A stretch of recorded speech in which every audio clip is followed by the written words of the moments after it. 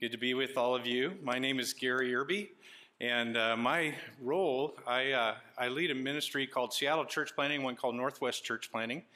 And some of you are like, so what in the world is that? It does not mean I do landscaping for churches or anything like that. It means that I help start new churches, including this one. So it was my role to help Andrew and Kim move out here many years ago. If you ever are kind enough to have me back, maybe I'll tell you some of the stories of that. There's some fun stuff along with it. But obviously, we got that one right?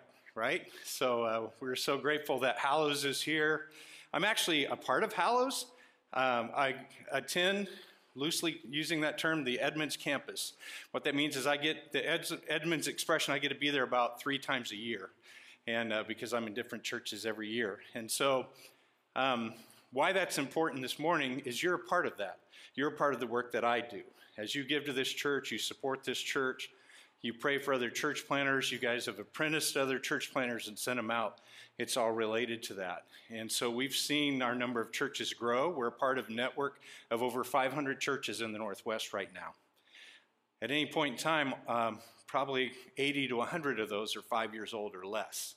And that's because of churches like yours taking part, helping with that. We're a very diverse group. We're probably in more than 24 languages, 50 nationalities. About half the churches we start aren't in English. I don't speak those languages. I just eat whatever they put in front of me, and it works out great. So thank you for your support of that work. I don't get to tell you enough, so I just want to take a minute and tell you that. Today, we are going to be in Acts chapter 8. Acts chapter 8, we're going to read the first 8 verses, and I'm going to read that, and we're going to dive into that together, okay? So in Acts 8:1, it says, Saul agreed with putting him to death. Now let me stop for a minute and tell you who we're talking about. We're talking about Stephen. So let me give you the backstory, and then we'll go into the rest of it. Through Acts 6 and Acts 7, what was happening was the church was growing so much that the Hellenistic Jews or Hellenistic believers were complaining that their widows and orphans were being neglected as they were taken care in the daily distribution of food. Hellenistic being those that are Greek, so those that came to faith that were Greek in background. And they said, hey, all these other widows and orphans are being taken care of, but the church is so exploding, the disciples can't keep up with everything, our people are being neglected. And so the disciples said, well, let's appoint deacons. Now, the word deacon comes from a word that literally means servant. So if you're a deacon in the church, you're a servant of God's church, okay?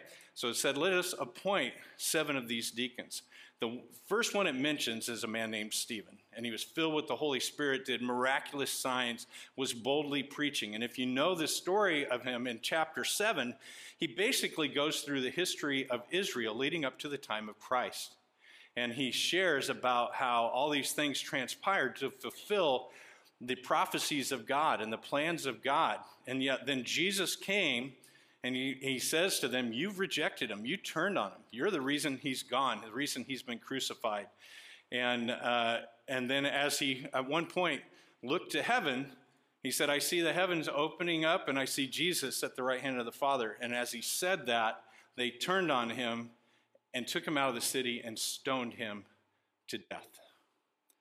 So here's somebody who is so filled with the Holy Spirit that literally he is killed for his faith. And that's what it's talking about in this first part. Saul agreed with putting him, Stephen, to death. And on that day, a severe persecution broke out against the church in Jerusalem, and all except the apostles were scattered throughout the land of Judea and Samaria. Devout men buried Stephen and mourned deeply over him. Saul, however, was ravaging the church. He would enter house after house, drag off men and women, and put them in prison. Now, just a reminder, if you don't recall, Saul is the one we later know as Paul after he came to faith and the one who wrote much of what we have in the New Testament. So Saul dragged them off and put them into prison. So those who were scattered went on their way preaching the word. Philip, who was another one of the 7 deacons, went down to a city in Samaria and proclaimed the Messiah to them. The crowds were all paying attention to what Philip said as they listened and saw the signs he was performing. For unclean spirits, crying out with a loud voice, came out of many who were possessed, and many who were paralyzed and lame were healed. So there was great joy in that city. So there's a few things I want us to see from this passage today. It starts off by saying, on that day, and we talked about what that day was. It was a day of great persecution, a day of when the Jews were trying to snuff out this small, what they considered to be irreligious, heretical sect of Christianity. They were trying to snuff that out, but in that day, things happened. Here's the first thing I want us to see is that the Holy Spirit ruled. The Holy Spirit ruled. This was a time that many would say definitely never before and likely never since the Holy Spirit had such free reign that he was pouring out miracles beyond what we see in many places. And so what happened in that day, Stephen was stoned to death, yet filled with the Holy Spirit, he looked to heaven and said, don't hold this against them. He was so filled with the Spirit that as he was being killed, he asked that the crime not be held against these people. He was stoned for sharing the good news of Jesus Christ because the Holy Spirit compelled him to do so. He couldn't help but doing it. The Holy Spirit was so free in the church as we go on in the book of Acts. Acts, by the way, I love the book of Acts. It's the original church planting manual. As the church was spreading through the book of Acts, really what they were doing, they were sowing the seeds of the gospel, and the church was spreading. The kingdom of God was expanding, which was what Jesus' great passion was the kingdom of God.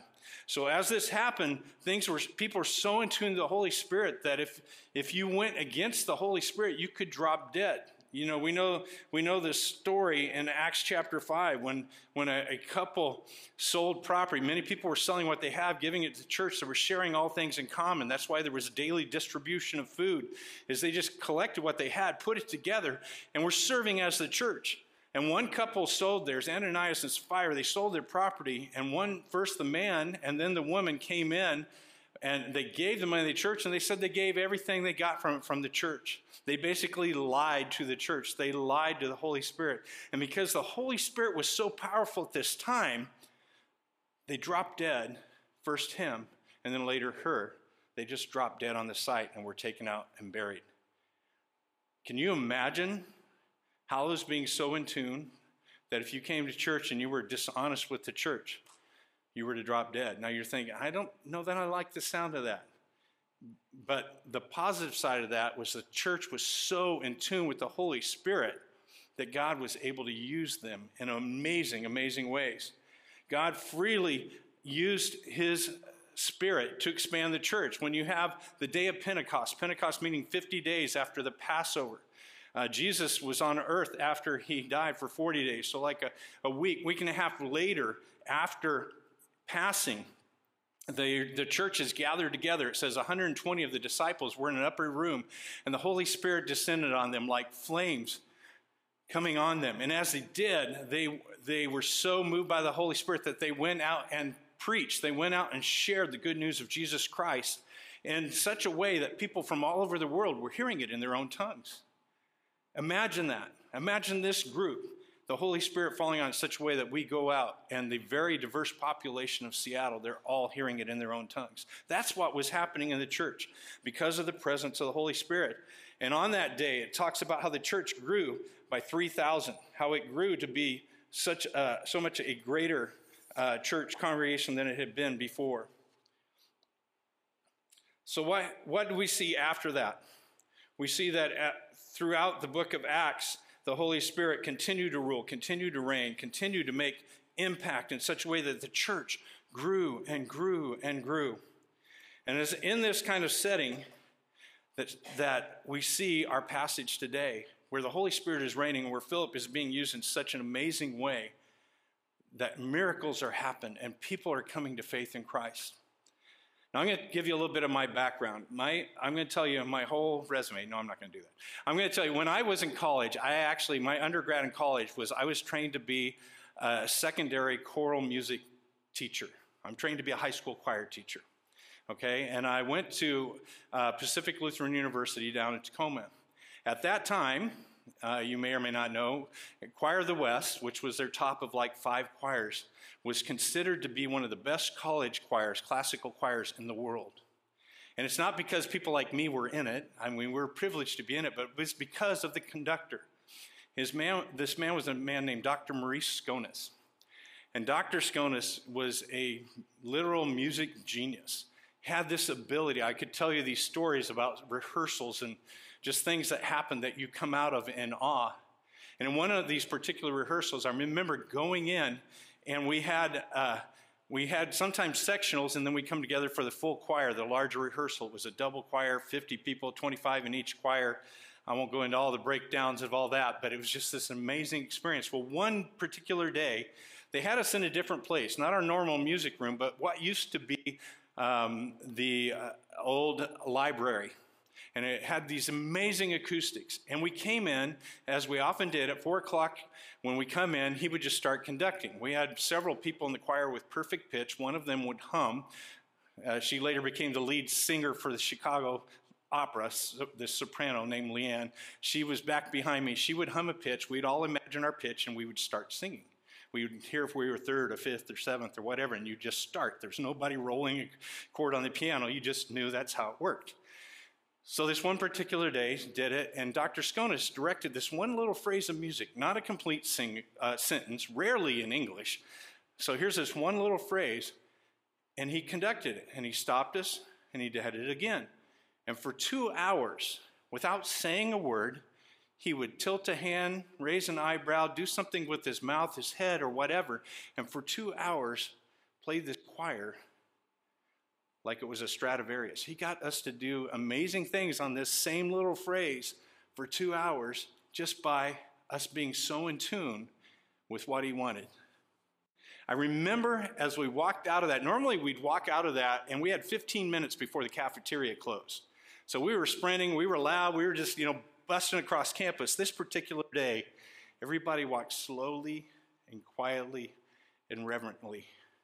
And about halfway to the cafeteria, my roommate looked at me and goes, "What in the world was that?" I'm like, I have no idea, but it was amazing. And at that moment, it struck me, as amazing as he is and as amazing as that was, God made him. God made him. And it stuck with me ever since that that's what the church could be if we were that in tune to the Father. If we allowed the Holy Spirit to direct us in such a way that he just went like this and we all went, we're here. And he went like that and we're here. That's what was going on in this time in the New Testament. The Holy Spirit was moving in incredible, incredible ways. How he used them was amazing. So we are in a time where we're seeing things like that. We are seeing things that are changing the world around us. We're in a time where there's up north, there's a cowboy church that has seen many churches started and hundreds of people come to faith in Christ. They baptized scores of people in just the last few months. There's a collegiate church that originally started as a campus ministry where the pastor was at a football game before he became the pastor. He saw tens of thousands of people at this game, mostly students, cheering for their team and just going crazy. And he's like, why can't this be the church? Why can't we have that same thing with college students going crazy for God? And so he took his collegiate ministry and started a church. And out of that later started another. And they started others. And right now there are probably 14 locations, something like that, have seen hundreds and hundreds of students mobilized as missionaries and hundreds of students come to faith and be baptized, as well as others in the community. There's a Hispanic pastor who grew up poor on a farm. He grew up as the son from an illegitimate relationship with a foreigner who'd come to his country and gotten his teenage mom pregnant. He was raised by his grandmother. He later, because of an American missionary, came to faith in Christ. And through that, was taken and starting at the age of 12, started planting churches. At the age of 12, later got his law degree, became an attorney, worked with the U.S. government, moved to Canada because of cancer, and then out of that started planting churches. And one day, the churches that he had helped plant, on one day, they baptized 1,500 people.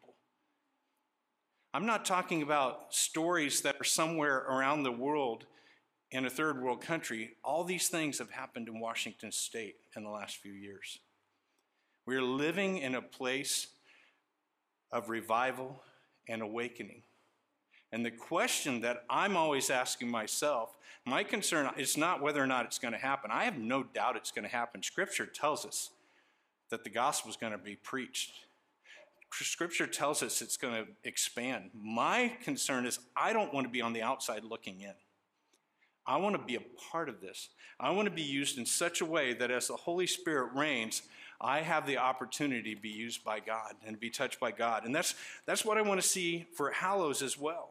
We want to see a place where the people are so in tune that the Holy Spirit can do amazing, amazing things, and that the gospel expands. The gospel touches so many lives. So what do we see as this happens? And the next thing we see is that Christianity spread in the area. Christianity spread. I talked about that some before. It's, we're in a time where there's such difficult things, where there's such oppression, there's such challenges. I'm telling you about the good things, but we're also in a time where and this is not theoretical, but we're in a time where if you said, I'm going to start a church in my house in this city, and the city finds out about it, they're going to shut you down. We know that because they told our planters that. This is not Islamic or communist country. We're talking about here in Seattle. We're living in a time where if you stand for things that are biblical truths and biblical things, you're being told that you are hateful because you stand on the Word of God. There are challenges that are there. I don't want to pretend that we're facing the kind of challenges they were in the times of Acts. We're not being dragged off to prison as Saul was doing. We're not being killed for our faith as happened to Stephen. But don't kid yourself if you don't think things are likely to get worse, that you don't think we're going to be more oppressed for our faith. It's coming. Now, believe it or not, I'm an optimist. That may not sound like it, but I am. Because I also look at it and I see what's happening, and I know that when the church in this world has expanded the greatest is when persecution has come, when persecution has been present. So the next thing we want to see is that through this is that Christianity is being, even in these dark times, is not being stopped by these things of the gospel. We know the second thing is that trials come. It says in verses 2 and 3, devout men buried Stephen and mourned deeply over him. Saul, however, was ravaging the church. He would enter house after house, drag off men and women, and put them in prison. So let's recap. Stephen had been stoned. Others were being persecuted, largely by Saul, thrown in prison, and the rest of them, it says, except the original apostles, were fleeing Jerusalem. But it's through that the church expanded. When we face trials, it is for a purpose. James 1 and 2 says, if you face various trials. It doesn't say that. It says when you face various trials. You know that God uses that to produce steadfastness. You know that you are going to be opposed. If you are not being opposed in what you're doing by Satan, who is real, if you're not being opposed by evil forces, then you're probably not doing much for the sake of the kingdom that needs to be opposed. If you are doing God's will, or if you are living out God's will, you are going to face opposition. The idea of saying that, well, if you do God's will, you're in the safest place there is. That's not true. You're in the best place there is. You're in the place that brings the most joy. But just ask Stephen how safe it was. You are not in a place that is safe. You can face great temptations. You can face great trials. You can face great oppositions. I had the privilege a few years back going with some other guys that do what I do from around the country. We were invited to go visit the underground church in Asia. And as we did, I got to tell you, it has to be the most humbling experience of my life. You see people who have little or nothing, who go at great risk to gather together to worship God. You see, we met a pastor that we picked up on a street corner. Like the streets are deserted in a town of millions of people. We picked up this pastor, in our van. It felt like something out of a spy movie. We pull up, slide it open, he jumps in, and we get going. And this guy, and I don't mean as offense, it's just the state of things we're in. He would have looked poorly dressed and poorly kempt for a homeless person in Seattle. He'd been through so much, he had so little. He'd been in prison, just gotten out after being in prison for 6 months for preaching the gospel. He was a pastor of 3 churches, 3 house churches that each had about 300 people in them, that met. One of them we were in was probably half this room with 300 people in it. And I remember at one point we had the opportunity to go to a new church. And there they don't call them church. They talk about meetings, and they talk about dad, and they talk about swimming parties. Well, swimming parties were baptisms. We were having a swimming party. They had to talk in code because they never knew who was listening. We were told our rooms were bugged. Don't have conversations and those kinds of things. And as we went, we had a swimming party, and one of the guys with us, it was in his hotel bathtub. And as they had this in that bathtub, they would bring them in one by one. And they wanted us to take part. We were there to observe. They were so thrilled we were there to be with them and encourage them. They wanted us to spend time. They wanted us to take part in it, so they would translate it. And we would hear them ask the person, then translate to us, why are you doing this today? And they would speak of their faith in Jesus Christ. And they said, are you willing to give up everything for him? Yes. Are you willing to lose your friends? Yes. Are you willing to lose your family? Yes. Are you willing to lose your job? Yes. Are you willing to go to prison? Yes. Are you willing to die for him? And as they're asking these questions, we would all say yes, but we don't really face those things. They were literally saying, are you willing? Because these are very real possibilities. And the responses were so passionate and so strong, it was as if they couldn't wait for him to finish asking because they wanted to follow Jesus in baptism.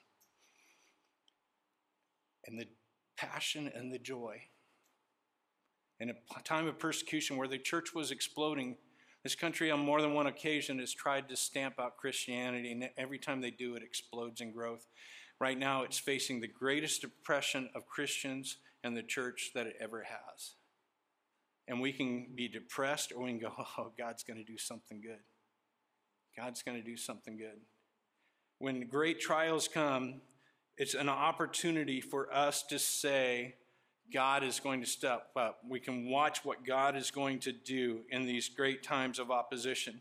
When you think about the world today, about the things that are happening, it's just amazing how God is working in some dark places. Isaiah 5:20 and 21 says, woe to those who call evil good and good evil, who substitute darkness for light and light for darkness, who substitute bitter for sweet and sweet for bitter. Woe to those who consider themselves wise and judge themselves clever. We are living in a time in America where if you stand for your faith, the world sees you, the country often sees you as evil. You're the problem. Woe to those who call evil good and good evil. That's the time we're living in. But the good news is it doesn't just stop with that. The next thing that we see in this passage is that Christianity spread. Christianity spread. Look at me at verses 4 through 7. It said, for those who were scattered went on their way preaching the word. Philip went down to a city in Samaria and proclaimed the Messiah to them. The crowds were all paying attention to what Philip said as they listened and saw the signs he was performing. For unclean spirits, crying out with a loud voice, came out of many who were possessed, and many who were paralyzed and lame were healed. How did this happen? Go back to verse 1. It says, and all except the apostles were scattered. Remember the oppression. Remember how this started, the persecution, the literal death-giving persecution, how it led to this story. How the things that man intended for evil, God used for good. We see that over and over. Romans 8:28 and following says, we know that all things work together for the good of those who love God, who are called according to his purpose. For those he foreknew, he also predestined to be conformed to the image of his Son, so that he would be the firstborn among many brothers and sisters. And those he predestined, he also called, and those he called, he also justified, and those he justified, he also glorified. What then are we to say about these things? If God is for us, who can be against us? You know, I have a friend who was on my staff a couple of times. And when the first time he was on my staff, he'd just come from a church where he'd been youth pastor. Now, this is going to date myself. This is back when the Soviet Union was strong. The Iron Curtain was there. The wall was there. When he took a youth group to a Baptist church in Russia to help them to fix their church building, to rebuild. And at one point, he and another leader from his youth group were taken in the pastor's office, and the pastor showed him these letters, which were in Russian. So my friend, whose name is he said, "So what do they say?" And he goes, "They're death threats from the KGB." And he's going, "They're death threats from the KGB, and I'm sitting in your office. Okay, what is this?" And the guy laughed, and he goes, "They're crazy. I have God on my side." And when Heath was telling me this story, I said, "Heath, you realize what happened?" He goes, "What?" "By this time, the Iron Curtain had fallen. The walls were down." I said, "He was right. He won." And Heath's response was, "Oh, amazing. They're crazy. We have God on our side." We have seen opposition around the world in so many places. We have seen things where they've tried to stand up to what God was doing, and they couldn't. Some of the places where Christianity is growing the fastest today are in places of great opposition. Right now, Christianity is probably spreading at a faster percentage in Iran than anywhere in the world. Is that where you would think of as a Christian safe haven? It's not. You hear the stories about Asia. You hear the stories in Europe. Another one is in Cuba, in the height of the time of Fidel Castro. He actually had a minister of religion. It was a lady. And her job basically was to keep a check on religious stuff in the country so it didn't become a problem. And so what was happening in Cuba, there was a great revival happening amongst Christians. Christianity was spreading like crazy. And they didn't have enough places to meet, so people were building duplexes. And they would live in half, and they would turn the other half into their church. And they were just cramming people in there. And Castro didn't like it. He said, "That's too many people. If they get to 50 people, tell them they have to start another one. They can't keep putting them all in." Now, think about that for a minute, what just happened there. They get to this size, they have to start another church. This is Castro, the dictator.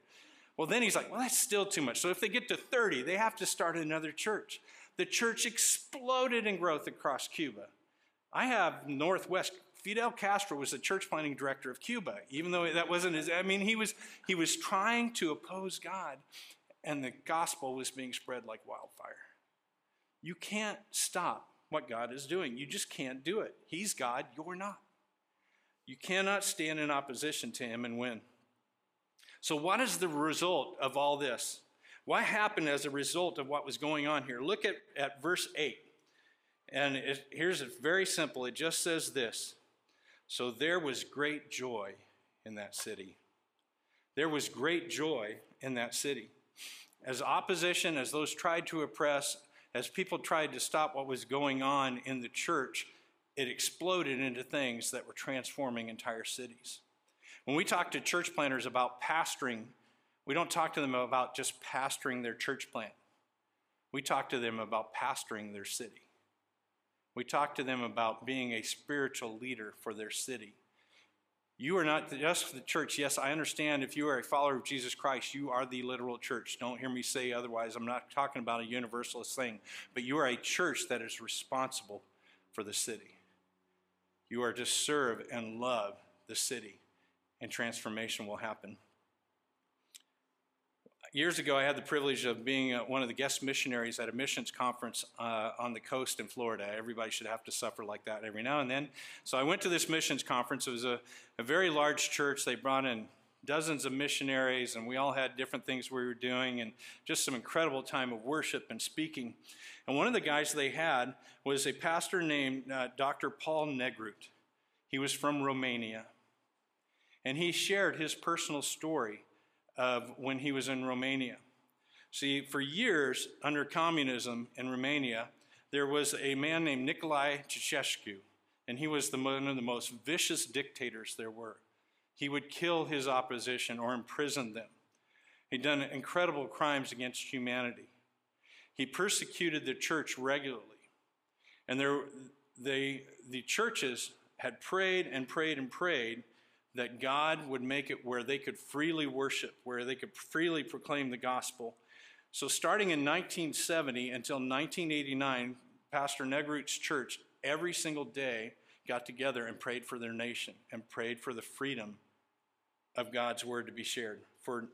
So for 19 years they gathered. And one of the times when they were gathering, they heard that a neighboring pastor was about to be arrested. And so as their response, they didn't take up arms. They got their two churches together and they prayed. It was just a handful of people. And the next day they gathered and prayed again. And by the next day, there were 10,000 people that had come together to pray. And they said, we need to go someplace where there's more room to pray. So they went to the nation's capital and gathered in the large square there to pray. Well, Ceausescu had heard about it. He felt like the U.S. government was stirring up some insurgents. And so to overcome this, what he did was he bussed in all these people to be there, to be a part of this. But before they got there, in one of these gatherings, what he did was he sent out the military to oppose them.